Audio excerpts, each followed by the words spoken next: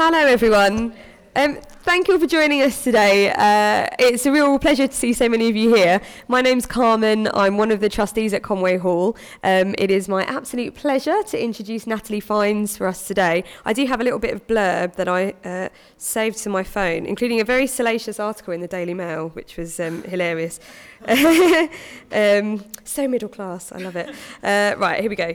So, Natalie is a journalist and filmmaker. She's currently working in documentary filmmaking and has taught sex education and consent classes in schools, universities and youth centres around the UK. She writes for The Guardian and The Independent. You can buy her book at the back. David is selling them from Newham Books for the bargain price of £9.99 today, and he takes card and cash, and you can also get it signed by Natalie. The format of today, we'll have the talk for about 45 minutes and then a short comfort break to use the loos. The ladies are downstairs, gents are upstairs. We also have a disabled loo if you need. And then we'll come back for a Q&A, which will take about 25 minutes, half an hour.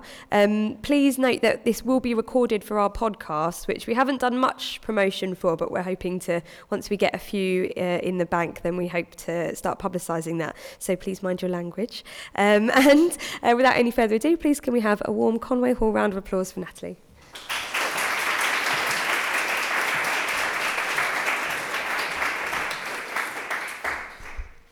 Hello.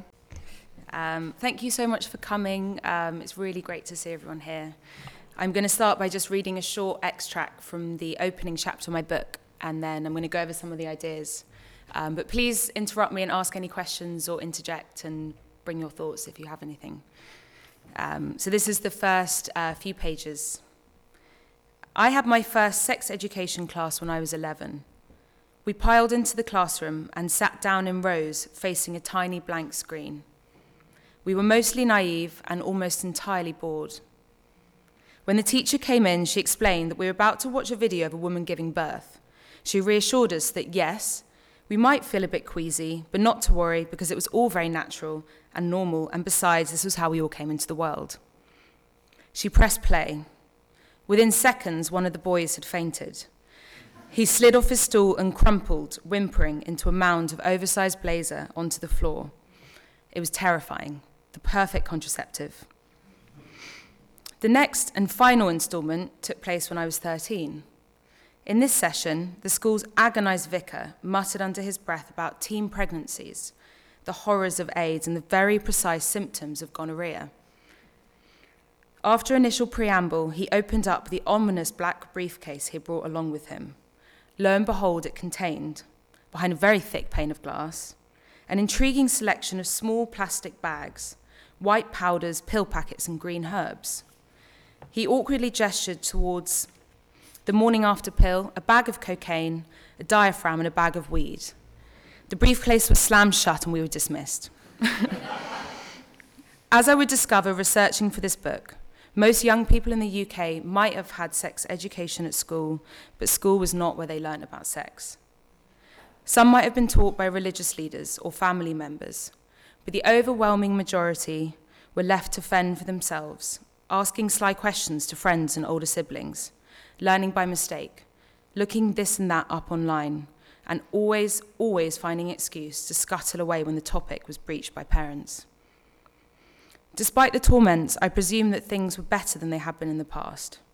Surely the awkwardness of my school's vicar was preferable to those vicars of the past, railing about sin, blindness, and the fiery pits of eternal damnation.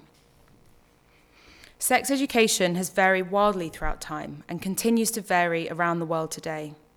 This should come as no surprise. The way that sex education comes to be taught, or indeed not taught, depends upon some very central questions. Take the idea of a young person. What does it mean to be young? Is it to be innocent, irrational, reckless? And what even is the role of education? Is it to teach something that should be left? Is it something that should be left to parents?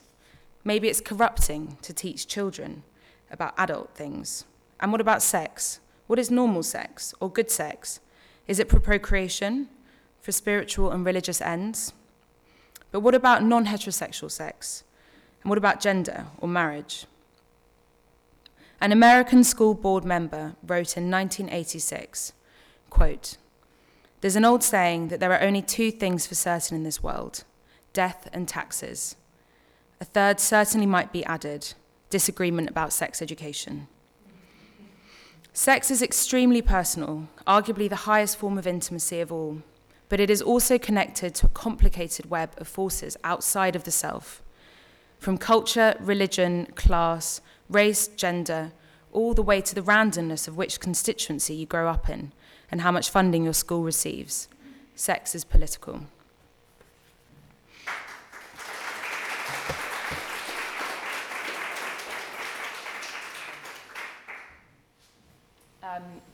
So Behind Closed Doors is a sex education book. The idea of it was to write a book that was aimed at people that are usually seen outside of the age that would get sex education. So it's part of the Outspoken series with Pluto Press, which is aimed at 17-year-olds and plus. My idea was to take the traditional structure that a sex education might have. So starting with topics that you discuss around the body, like anatomy and puberty, sex and gender, and then move on to the second section, which was on sex, so topics like consent and sexual violence, and finally finishing on kind of relationships and topics that are usually a little bit more complicated and left to slightly older young people. And behind all of these topics, I've thought about what are the politics behind it, so how have we got to where we are now? And weaving throughout the book, I've also interviewed kind of hundreds of young people about their experiences of sex education and what they felt they had and what they felt was missing. So the first thing that I really wanted to interrogate when I started writing this book was what the history of sex education had been. So I'm not sure how many of you know, but next year this new legislation comes into place which says that it's compulsory for all young people, all secondary school students, to be taught about sex education, which is really historic and it's never happened before. The last time that legislation came in to change sex education was 18 years ago. So that means that in that time, Me Too's happened, the internet's happened, the explosion of porn's happened. So in those 18 years, sex education hasn't changed. So in the first chapter, I wanted to look at what the history of sex education was to try and understand how we got to where we are now and if it can help shed light on some of the topics. So I'm going to go through that now, like some of the key moments in the history of sex education. So this is a map of the countries that were under European control during European colonialism. So the first global sex education that was ever implemented was alongside the European imperialists via the church. So as you can see, there's only, I don't know if you can see in this light, but the orange countries, which is just a few of them, I think it's only 10 that have never been under European control. Even though it's true that many, many different countries around the world and throughout history have had an empire, when we look at this map, it's quite hard to deny quite what an impact, at least on our modern day, this era of European colonialism had. So the European imperialism was about kind of resource extraction and building wealth. It was about building an empire. But it was also about changing kind of values and changing the hearts and minds of colonized subjects. This is a quote from César, who is a Martinique poet and politician. So in his words, colonialism was a campaign to civilize barbarism built upon the idea of the overall superiority of Western civilization over exotic civilizations. So what does this have to do with sex and gender? Around the world, we know that today we live under very heteronormative, heterosexual dogma, where it's presumed that most people live in kind of nuclear families, and that's the main way that you can exist and can function in your romantic lives. But we know that that hasn't always been the way. So when a lot of the European travelers went to these kind of new lands, they wrote back with their experiences of what they were seeing in the different cultures and communities. So this is one account from an English traveller in the 1590s from his time in Angola. And he said, "They are beastly in their living, for they have men in women's apparel whom they keep along their wives." There's lots of examples of societies and communities where they didn't kind of practice just exclusively heterosexuality. So this is a picture of two men that were found in a tomb in ancient Egypt. I think it was discovered in the mid-60s. And I've tried to pronounce their names, but I can't, so I'm not going to bother. But people believe that this is like one of the first examples of a same-sex couple that were living kind of in cohabitation, and there was no shame. This was found in a pyramid. It's believed that they were kind of royal servants. There's no shame about it. They're depicted there quite happily. It's a celebration of their love. This very good-looking man was the King Mwanga II of Buganda, which is modern-day Uganda. He reigned from 1884 to 1897, and he was openly gay king. So this was at the same time as, or just a few years later, than the very last men in England were hung or killed by hanging under the anti-buggery laws, which were introduced under Henry VIII. So they were killed in, I think, a few years before he came into power. Uganda is now obviously known as one of the countries that has very stringent anti-LGBT rights, which it does. But it's really important to remember this history because it was actually European imperialists, through the teachings of Christianity, who implemented some of the most homophobic legislation.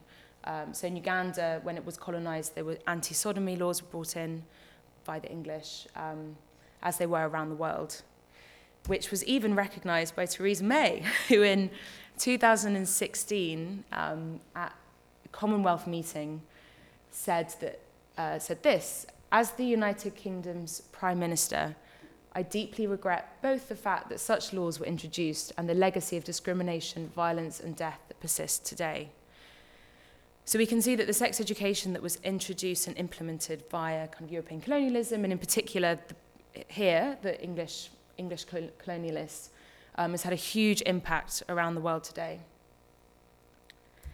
But it wasn't until the First World War that we had the first national sex education kind of kick here in the UK. So up until that point, because of kind of conservatism and fears around kind of corrupting youth, it wasn't really discussed about. But when it came to the First World War, it kind of became impossible to ignore because of the astronomical rates of STIs amongst soldiers who came back from fighting on the front and were really ill and were also infecting lots of other people in the country. So it's estimated that a whopping 5% of all British men that were enlisted into the army at some point in their time that they were serving would be affected by STIs.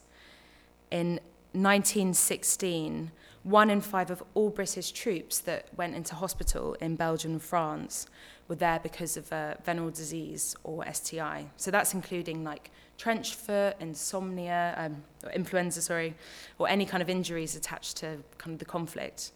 So it was a huge, huge problem that I think the British government felt they needed to do something, they needed to act on it. So when these men came back from war, they were confronted with posters littering the streets of the major cities. Here's an account, actually, I'll go back to this one. So this is a picture from the Battle of Loo, which was in one of the first offensives of the First World War, and around 60,000 men lost their lives. And this is the account of one soldier of the night just before him and his comrades went over the front. So there are well over 150 men waiting for opening time, singing lusty songs. Right on the dot of 6 p.m., a red lamp over the doorway of the brothel was switched on. A roar went up from the troops, accompanied by a forward lunge towards the entrance. I suppose that subconsciously we wanted as much of life as we could get while we still had life. There's this quite kind of sad thing that, you know, a lot of men knew the danger they were facing. So sex workers were kind of all around in the front, I suppose giving men comfort before before the inevitable. So when they got back, these men, very frisky men, came back to these posters which were plastering the streets of the major cities in the UK. As we can see, this is presumably a sex worker or a loose woman. And there's more. So she made it clean, but pickups, good time girls, prostitutes, spread syphilis and gonorrhea. And there's one more. Booby trap, syphilis and gonorrhea. So as you can see, who's being blamed for the rise in STIs? And it's women, it's sex workers. Obviously, diseases, whether they're sexually transmitted or otherwise, can't discriminate on the gender of the person that's holding them. There's a lot of misogyny here. There's kind of these narratives around what women should be wearing, what women should be doing at the time. And this transferred to the legislation. So in 1916, it was made illegal for sex workers to approach any man in uniform. And then in 1918, it was made legal that police could approach women that they thought were sex workers on the streets and give them a forced medical examination to check if they had an STI. This caused huge kind of protests, particularly amongst the suffragette movement, which at the time was really kind of burgeoning, and so much so that the law was eventually revoked. But I think it tells us something quite important about these moments where sex education curriculums get put in, or there's a push for sex education, combined with a moral panic, and which groups of people in society are most likely to take the blame. So then we move into the 60s, in which there's huge kind of legislative changes, mostly coming about from these kind of massive social movements from women and from the LGBTQ community. So this is the Stonewall riot in 1969, which kind of kickstarted the gay liberation movement. There was also massive changes in the way that women were depicted in the media. Here's Hugh Hefner, surrounded by the play bunnies. So these kind of like social, cultural changes came about at the same time as a massive spike in the number of young people that were receiving education around the world. So huge questions came about how do we teach young people, and do we teach young people about sex and sexuality? But it wasn't really until the 80s and the AIDS crisis that there was a proper concerted effort from governments in the UK, but also around the West, to implement some kind of national sex education curriculum. So there's images like this that were going around a lot of the time. This is a young man who's dying of AIDS, surrounded by his family. This is another quite famous image, really sad, of a couple, the man who's also has AIDS. And as some of us here might remember, this kind of spike in the AIDS crisis was also combined with huge homophobia in the media. These are just some kind of examples of headlines. It was called the gay bug, and it was thought that it was like a curse on Western countries because of the kind of loosening morals around sexuality. And this, in fact, impacted the kind of sex education that was had. How do I get to my...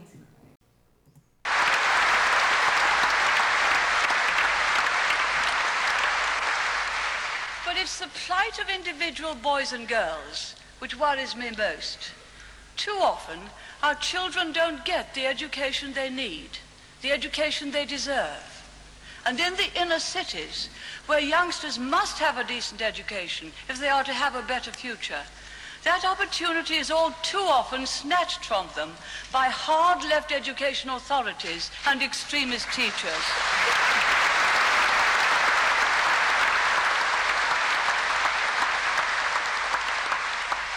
And children who need to be able to count and multiply are learning anti-racist mathematics, whatever that may be. Children who need to be able to express themselves in clear English are being taught political slogans. Children who need to be taught to respect traditional moral values are being taught that they have an inalienable right to be gay. So in the midst of all of this kind of AIDS crisis and scare around the spread of HIV, Section 28 was introduced, which I don't know how many of you know about, but it was a law which said that it was illegal for local authorities to so-called promote homosexual lifestyles. And what this meant in practice is that local authorities also included schools, so teachers were not allowed to, by law, talk about different kinds of relationships. I'm sure this meant in practice that many teachers did, but it was enshrined in law that they weren't allowed to. And this law was only undone in 2003.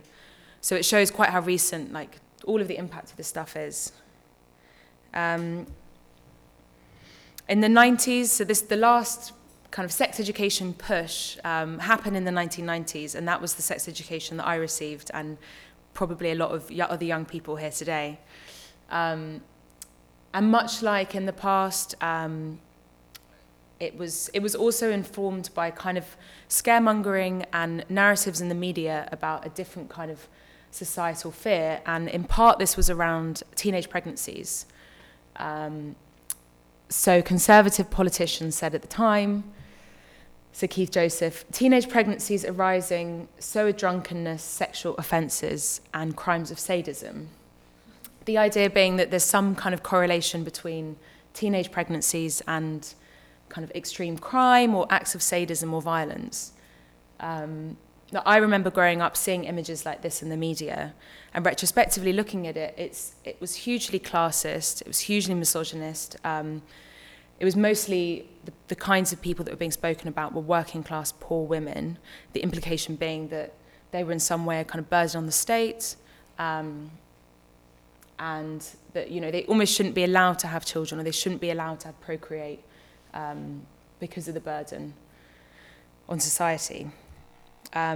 These are actually from America, but it was from the same time that Moral Panic. I just think they're completely amazing. So this was the 90s, kind of educating against like teenage pregnancies, these two adverts.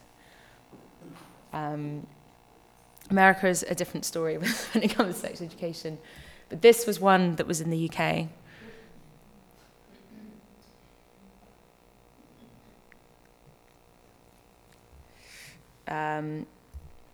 So we land in the present. So as of next year, there's going to be these changes to legislation which say that sex education is now compulsory in all secondary schools, and primary schools now have to teach kind of relationships education. And this has taken a really long time to come in, and it's a huge win for a lot of campaigners and groups like Stonewall and kind of Liberty and other really brilliant kind of NGOs and campaigning groups have done a lot of work to get this on the table. And it looks like it's going to be really progressive, and hopefully it is going to be. There's kind of two things I want to talk about in relation to it. I think there's been two main news stories that have come about. This one you may recognise, you may have read about it, is a school in Birmingham called Parkfield School, and I don't know how many people have read about this. So it was a primary school, and the head teacher was teaching a course called No Outsiders, which was about kind of identifying different kinds of relationships that weren't just heterosexual. And this led to quite fierce protests from within the community, and particularly the parents. That then kick-started lots of similar protests in Birmingham and then all around the country. And so there's been a lot of resistance to this changes already. And the way it's been depicted in the media is that it was this Muslim community. So the fact that it was Muslim parents in a Muslim school has been really, really emphasized. And that the way it's been depicted is almost as if it's some kind of culture clash or a clash of civilizations. That there's this fundamental contradiction between the values in the West of sexual tolerance, sexual liberation, and then that of kind of immigrant communities who won't, quote, sort of get on board with the values in our society. So it's actually the way it's been spoken about in the media, in the Daily Mail, in the Sun, which traditionally are not publications that would support kind of LGBTQ+ rights. It's been depicted as this kind of culture clash. I'll get back into that in a sec. But the second one that's come up a lot is the way that school kids are taught about trans rights. So this is an organisation called Transgender Trend, and they were printing out these stickers and handing them out to school kids and to teachers that would take them for the young children to put on their pencil cases and on their books. So it says they're kind of a trans-critical or transitioning critical kind of group.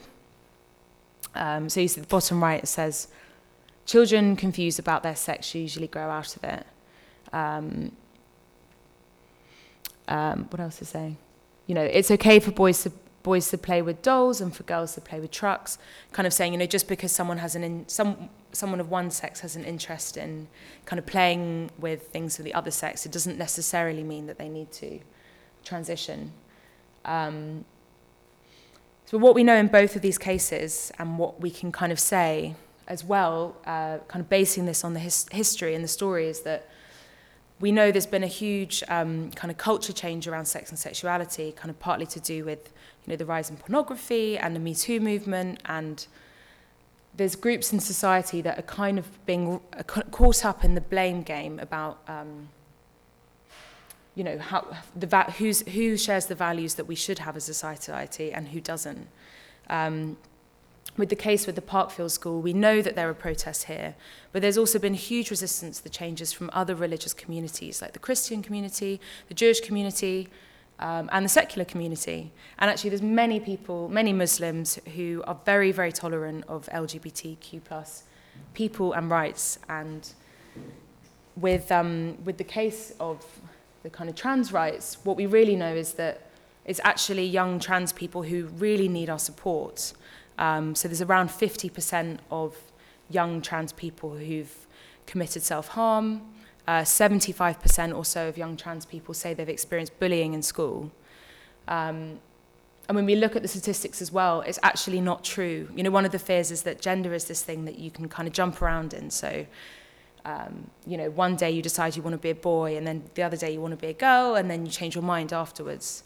But it doesn't work like that. And when you look at the statistics, it's very rare for people to change their minds. And of course there are instances where people do, but the media kind of really hones in on it. And it's kind of, there's lots of links to draw between the way that gay people were treated in the media in the 1980s, where it was said that it was a kind of a lifestyle or a choice rather than an identity. But there's other issues really, rather than fear-mongering and talking about these scare tactics, there are some really important issues that need to be kind of tackled in schools. So this is one study that was done here, which found that over half of this group of people they interviewed didn't think that someone physically pushing them away meant no. The same study showed that 60% of young people didn't read someone crying during sex as non-consent, and that more than 1 in 5 people expected intercourse, other kinds of touching. So as you can see, there's also so many things that need to be discussed in schools, and there's so many issues that young people need to be educated about. And as much as we talk about kind of the role that teachers can play, there's also kind of other places that people can learn about sex education or consent. So in my book, In Behind Closed Doors, I've interviewed kind of hundreds of young people about the sex education they had. So throughout the book is these testimonies. And this was an amazing young woman I met called Faz. She's 17 years old.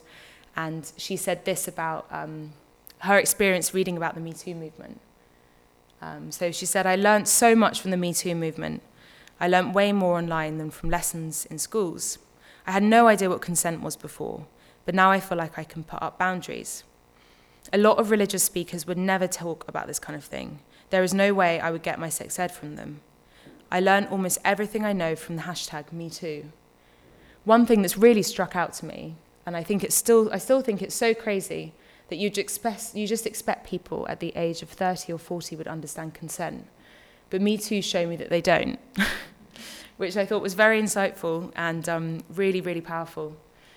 So the book, I've gone over topics, so the kind of first chapter's on the history of sex education, but I've also gone through all the other kinds of topics that young people want to learn about today.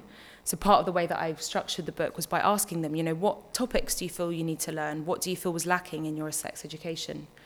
And consent was one of them, but I also cover kind of pornography and LGBTQ plus rights and dating and sex and gender.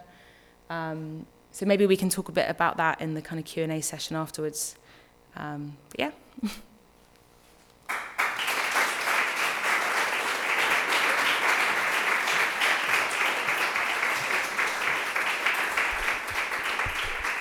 Thank you so much. There was a phenomenal amount in there. So we're going to take a quick 10 or 15 minute break, and then we'll be back for the Q&A portion. I'll read out some blurb when we get there.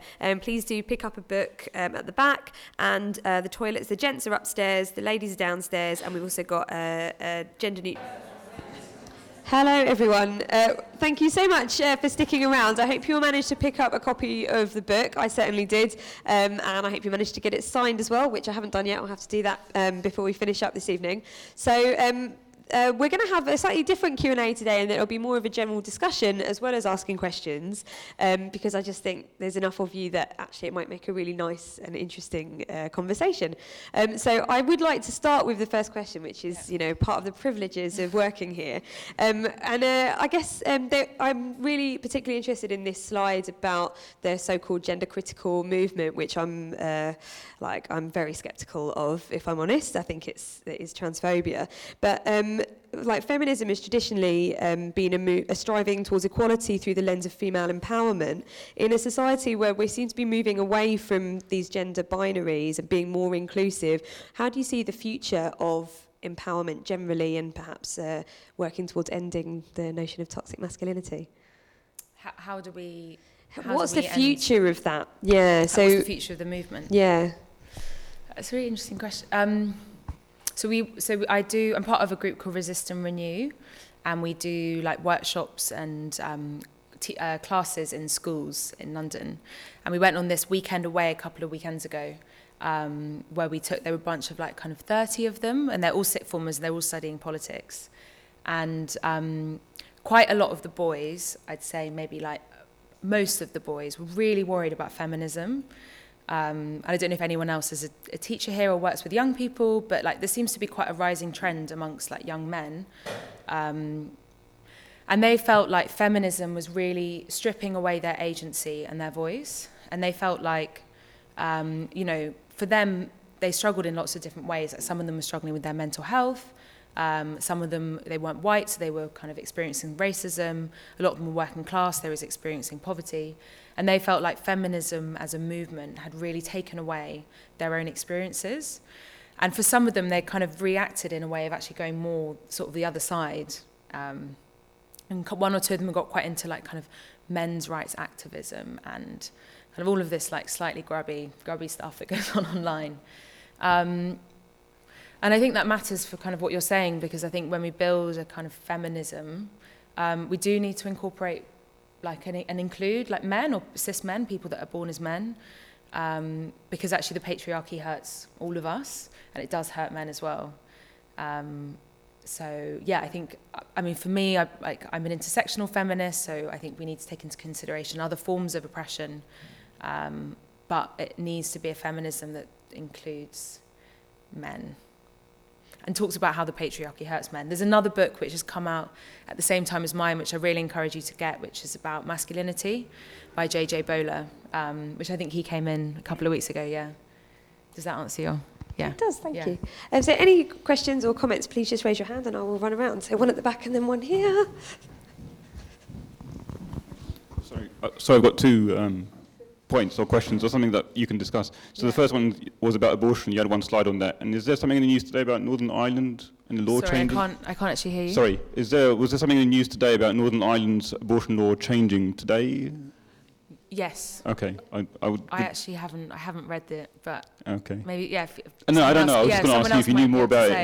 I know, I don't really know that much about it. Sure. But maybe someone else in the audience maybe. does. So my second question or point was, I've got a cousin who's got two twin daughters who are now 4 years old. Yeah. They're non-identical, so you can tell them apart straight away. And they're very different in their behaviours. Now, I don't want to offend anyone here, but one of them is very girly. She loves her princess dresses and all that sort of thing. And the other one is very more boyish and I wouldn't say aggressive, but more assertive. And she loves Spider-Man, and she keeps saying, "I'm a boy, I'm a boy." Yeah. And for me, it's fascinating, and it's going to be very interesting to see how they develop, because they're both experiencing the same things in their lives, from family to nursery to everything. So the fact that they're so different mentally, obviously physically they're different because they're not identical, but in terms of their behaviour. So I don't know if you've seen anything like that in your studies or research or anything like that. Yeah, I guess it's like kind of as you said, it'll be interesting to see what happens. I think we all remember, or I certainly remember the moment where I kind of started to realise like the gendered expectations that we all have. So I was quite a tomboy when I was growing up, and I used to wear boys' clothes. I used to love kind of climbing trees and playing sports, and for a long time I wasn't really interested in kind of typically sort of girly things. And I remember the moment getting to secondary school and kind of starting to think about how I was supposed to be and how I was supposed to act. And I think we know like these gendered expectations or the binaries of gender really hurt. We know research shows that they really hurt people. So they massively impact people's self-esteem and their mental health. So yeah, I think it's important to encourage and nurture like young people and to allow them to be the people that they want to be. It'd be interesting to see what happens to your are they your nieces? Or yeah. Mine was just looking, it was interesting, I was just wondering about your reach when you've kind of gone and done those kind of workshops in sex education across the country. It's interesting from your quote from the student who was talking about learning about online and the Me Too movement and those kind of influences. But obviously, as I'm sure you're all aware, like we talk about that poverty gap and those differences, but those young people who don't have the same access to the internet, they don't live in big cities, they don't have the same like physical presence of protesters and seeing those things, just looking at what the impact of, like, if you'd spoken to young people in those situations and if their responses were similar. Does that make sense? Do you mean like class so inequalities? Like the gap between the knowledge bank and the knowledge access that the class has, because they don't have necessarily the access either financially due to like smartphones and not having them, or cultural differences due to not living in a big city where there are so many opportunities for protests and for sharing platforms and evenings such as this. And if the knowledge gap was there, does that make sense? Yeah, that does make that. It's really interesting. I've never thought about that, and that's not something I've ever really observed. So the woman that I interviewed there came from a really working class kind of Bangladeshi family, and most of the kids that I've done work with are quite like working class, and still kind of very present online. I don't know because I know you were saying you've worked in schools. Do you notice that kind of poverty gap between? I guess like from speaking to teachers, I think resources come into question when it comes to like time that teachers have to dedicate to this stuff. So if you're working in a school which doesn't have much money, where the kids are struggling, as a teacher or teachers that I spoke to, a big priority will be, getting the grades so that those kids can have their GCSEs so that they can get a job. And making sure they're on the right tracks, and if they don't have a supportive family, making sure they get that in school. And then there's not necessarily enough time and resources outside of that to talk about consent or to talk about, trans rights or these issues. Whereas if you're at a school which maybe has more resources and more time, and then I think there's more space for young people to be taught by the teachers, or they can simply even afford to bring external facilitators in, which on the whole, I think studies show that young people prefer to have external people coming in. Because when you're talking about like porn and sex, these are quite embarrassing topics. You don't necessarily want to be talking to your kind of 40-year-old male teacher about your period. I was just wondering about sort of talking to young people, and this is something, so I teach consent workshops, and one of my favourite exercises to start sessions with to kind of make me look cool and not a teacher, and to sort of relax things, is to break down what the word sex means and what different people think of it. So you get all the kids in the classroom on a big sheet of A3 to write down every sex act they've ever heard of on a sheet of paper. Hilarious for the teachers afterwards. But one of the things I found a little bit challenging on how to respond to, the last one, is these sort of like Urban Dictionary sex acts. So the kind of things that I don't think anyone's ever actually done. But there's lots of phrases and stuff for them. Because, I mean, there's a few that I'd never heard of, so we looked on them after the session, and they range from the sort of, like, almost grotesque and ridiculous. There's a lot of things of putting food up people's bums a lot. But then some of them are incredibly violent. Right. And the boys sort of talk about them in the same breath. And I was just wondering if you'd come across this and how people had discussed it and tackled it, because I think because they're talked about in the same way, so and one of them, you know, was involving punching a female partner in the nose so she bled, and that was part of the joke. Because they're reading about them in the same place, sort of link them as they're both funny and no one would do it. Just if you've had any, if it's come up and how people have talked about it and broke that down. That's a tricky question. I guess, yeah, this consent is kind of the cornerstone of all of this, really. Which, yeah, I mean, there's a couple of things here. Consent is the cornerstone here because, you know, if it's like some of the stuff you were saying, like if that's done non-consensually, then that is sexual violence, that's sexual harassment, and that's rape, and that's not okay. And young people need to be taught about that. And then I suppose the other thing is the more consensual acts of sexually violent acts that are consensual. Presumably they've learnt about them from porn. And yeah, this is really, again, it's a topic that a lot of teachers feel uncomfortable to talk to young people about. And it really helps having external facilitators coming in to kind of discuss pornography and discuss the unrealistic expectations of it. But my experience was that, and particularly when I interviewed all these young people, is that most young people are learning about sex from porn.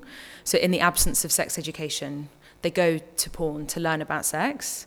And that's where things can go wrong, because pornography isn't sex, it's a performance. It's an acting, people acting. So it's when they're using pornography as a means for sex education that you get people saying stuff like that and not really being able to discern what consent is and what non-consent is. So just much, much better sex education across the board, I think. And taught without shame and embarrassment is really key. I don't know if this has been your experience when you've been in schools, but so many people feel really embarrassed to talk about this stuff. So, I was just wondering, so I kind of work in the education sector, but within kind of outreach and science outreach. Yeah. And there's a big push towards kind of co-creation and kind of going out and interviewing different communities and kind of groups and seeing what they really need and then going forward with that rather than giving kind of different communities or groups what you feel they need. So I just kind of, my question is, what have you seen as the most innovative method of sex education or kind of education on any of these topics that you've kind of almost novel in the way it's been done and kind of you've been kind of impressed by and how it's been done? Good question. There's a really, so in the changes to legislation, they did a kind of, there was lots of focus groups where they were asking like different communities and young people and different organisations what they wanted to be on the curriculum. And there's one group that was set up, and the name has gone from me, but I'll remember it when this is finished and I'll tell you. And it's run by this 19-year-old. Oh, it's called Teaching the Talk. And she's collected, kind of a little bit like me, but much, much more extensive, all of this research from young people about what they want on their sex ed curriculums. And she's compiled it in this kind of she's basically drafted up her own curriculum. And it's based on all this research from these young people. And she put this in a kind of big package and sort of presented it to the government or the legislators and said, this is, screw what everyone else says, this is what young people want to learn about, and presented it to them. And some of it was taken on board, and it still exists online, and it's a really, really amazing resource. And she kind of goes and teaches teachers, and I just think that's to kind of avoid all of this stuff as well that I've spoken about, like the history of sex education and how it can be so tied into some of the more like problematic politics of the age. Like, go and ask young people, what do they want to learn about? Listen to them, and then educate them. So I think that's like probably one of the coolest.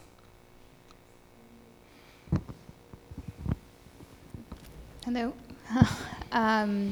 So I do some research in sex education, but in Saudi Arabia.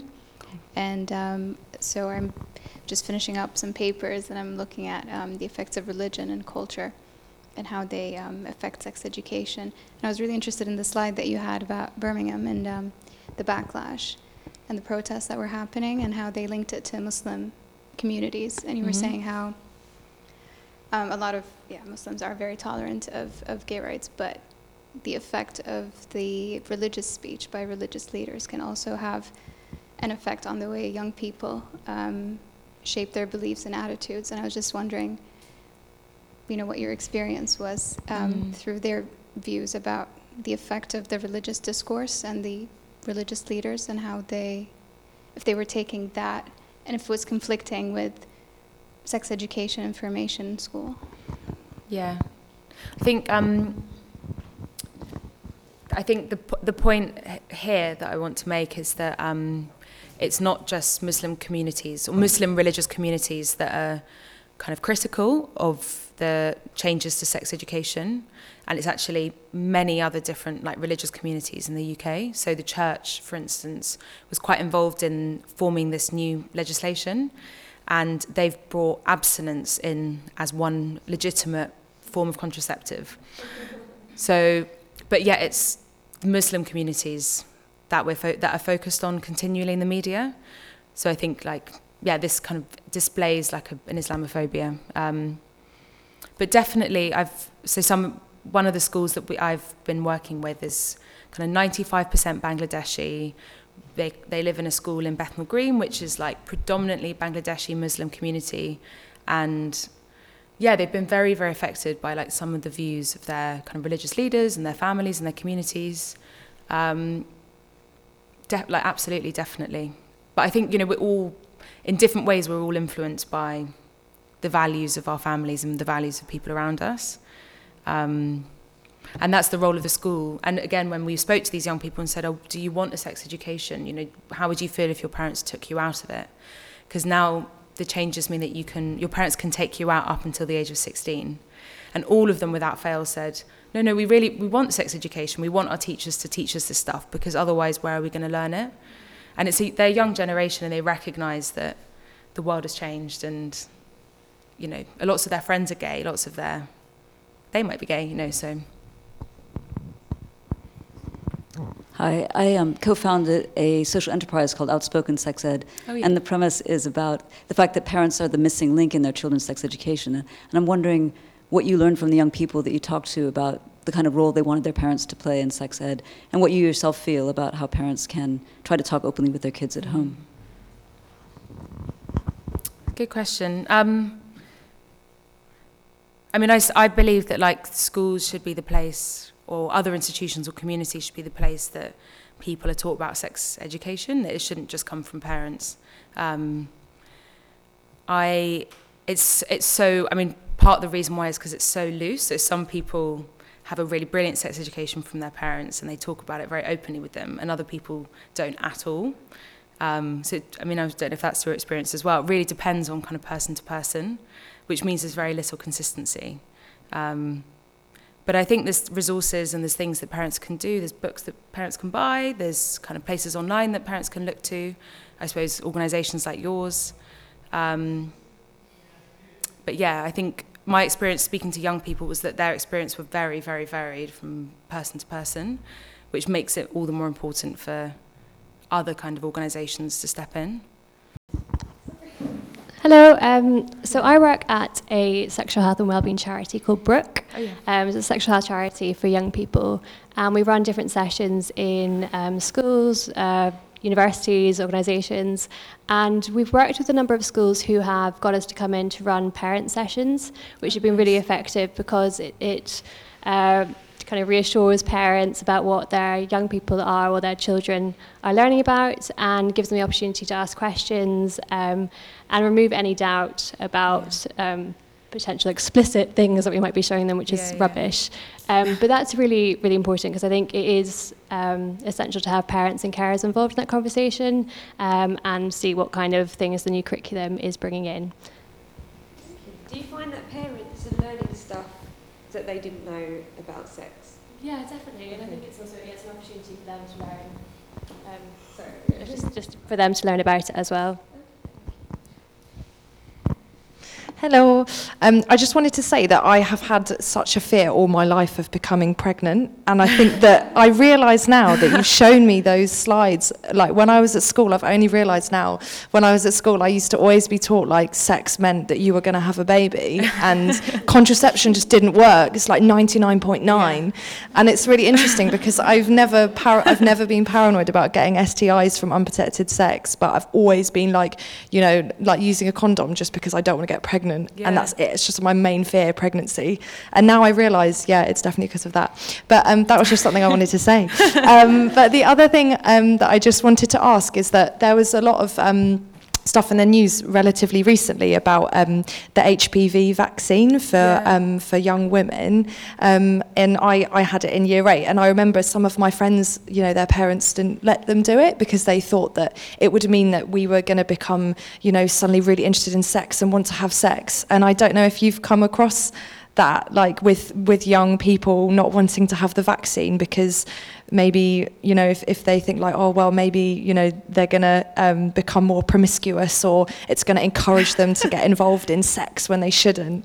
I don't know if you've like... So that was other young people that were saying that, or...? Yeah, so like, I don't know, like just from some of my friends saying that their parents didn't want them to get the HPV vaccine when we were in... It was year 8 that I had, you got 3 vaccines, and some of my friends said that their parents didn't allow them to have it. And at the time, I couldn't really understand. I've been really lucky with parents that are really open about these things. Yeah. But I don't know if you've come across that in schools now, in secondary schools, whether the HPV vaccine has had an effect on like sex education. I don't know if anyone else in the room I haven't seen that, but maybe there's someone else has. Actually, my mum didn't let me have the HPV vaccine, and I do have HPV, and it developed. It was quite severe. I had a cancer scare about 5 years ago, and I'm 33, and that was really, really terrifying, like to have a cervical cancer scare. It was awful, and I spoke to my mum about it, obviously, and she's now like really progressive, you know, since I came out.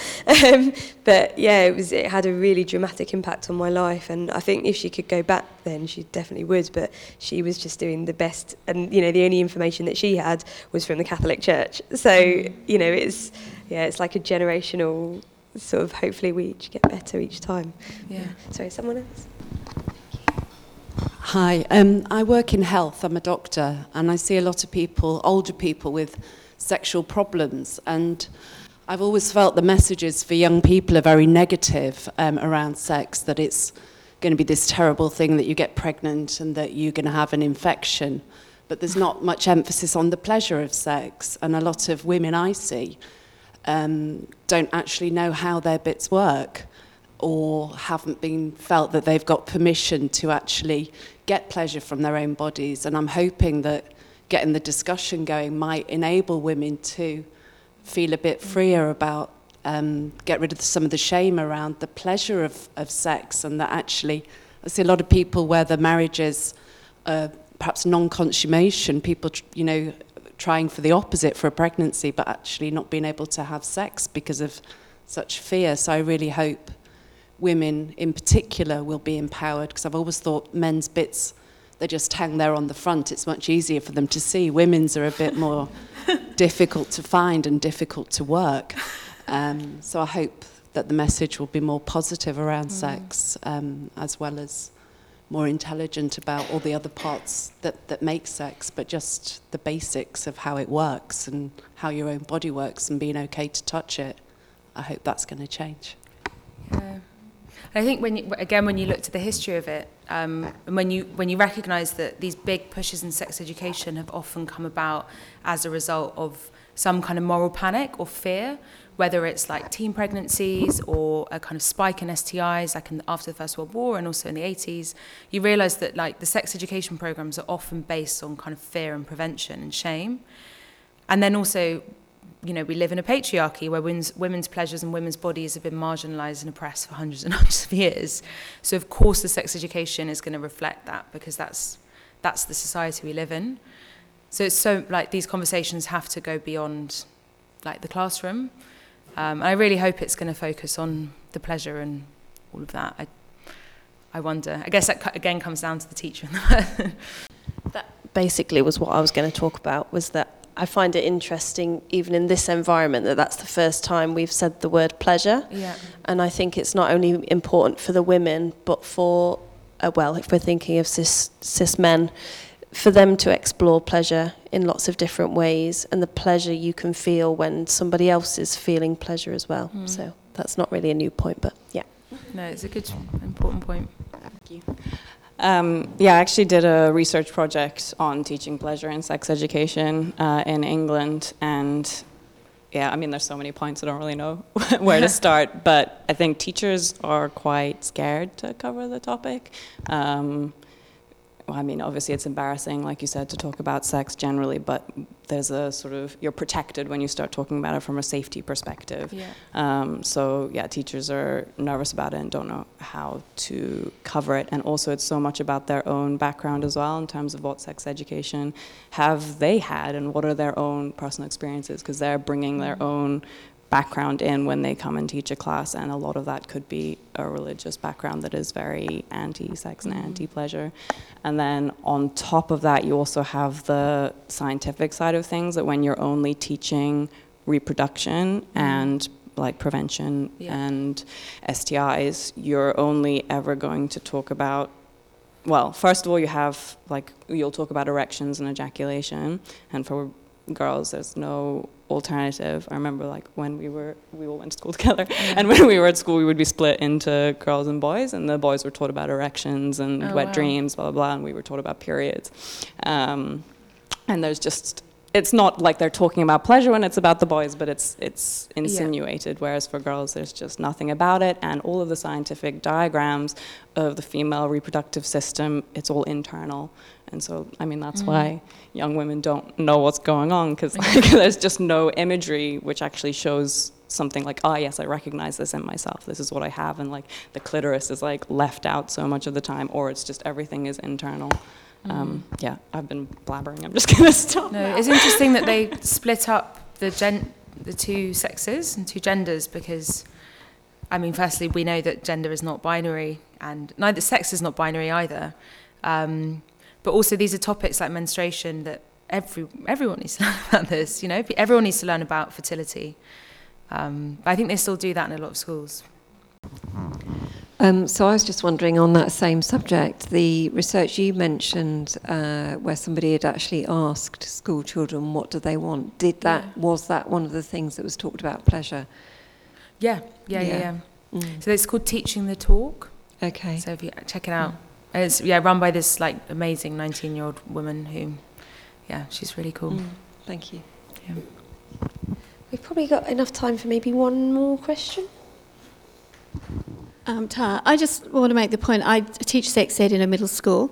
In the middle school we've got 45 different nationalities, so for 15 years it's been a dance of respecting the diverse cultural and family values that come into the classroom. And teaching about pleasure is a slight step too far for our school, I must admit, much as I'd like to. We've introduced discussions about pornography with some great training from Bish, and we talk about consent and other issues like the circles of human sexuality, words like intimacy, which half the kids don't recognise and don't know about. So it is possible. We have. It's taken a long time to build parent trust in me as the sex ed teacher, but I think to break through the parent barrier. There are some cultures where it's very normal to talk about pleasure for any partners in a relationship, and I see that within our mix. And there are others that would call for my head if I, dared talk about it. So I think RSE becoming mandatory is a huge step forward. There are some fantastic resources available, but the thing where we really need activists now is getting teachers trained. because I've been practicing for years and first started, with my own kids, and then just thought it was so important. I had to get over my own, not embarrassment, but awkwardness, and realising that for some of my students, I'm the only adult in their world who can talk honestly and upfront with them about it. But I know there are teachers on our staff, I would never discuss the stuff that we talk about in class because they would die of embarrassment. So we really now need the government to be investing huge amounts of money in training teachers, because contrary to what most people think, you can't just give it to a PE teacher and you can't just give it to a science teacher and have them teach it and do it well. Have you done Bish's handshake workshop? Yeah, we had him for another event that I run. Bish UK is like a sex educator based in London, and he's brilliant. Planet Myth versus Planet Earth is the pornography stuff. Okay. 13, 14-year-olds. Yeah. And it's terrific. Yeah. Also, he's co-written a book with Meg John Barker, which is also Justin excellent. Hancock? Yep, Justin Hancock and Meg John Barker have written a fantastic book together about consent. Rewriting the rules. Yeah. Oh, that was just Meg John. Okay. And then, the two of them released a book last year. Oh, cool. But I do a lot of sex activism, so yeah. You mentioned about the sixth form males who felt that feminism was depriving them of their voice. Yeah. I'm just curious about what they'd heard about feminism and from whom and why they felt like that. Good question. I think from a lot of their peers, from a lot of the young women who were at school with them,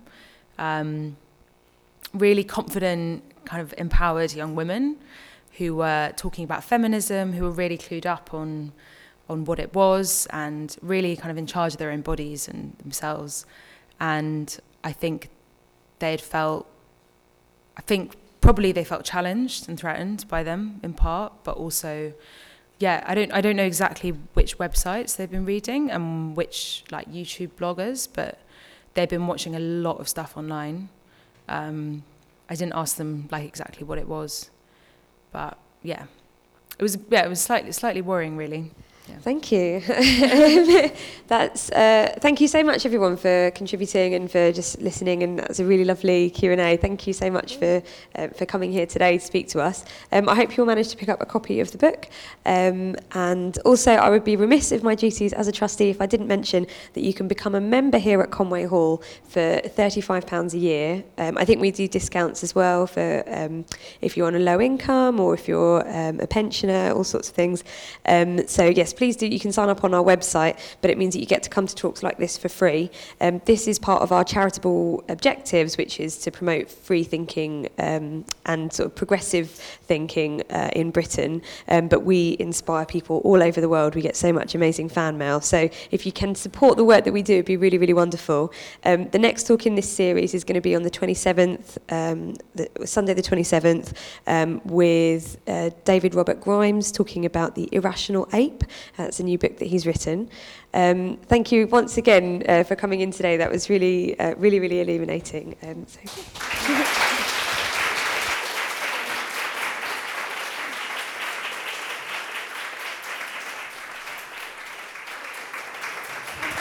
Are you doing any more talks in London?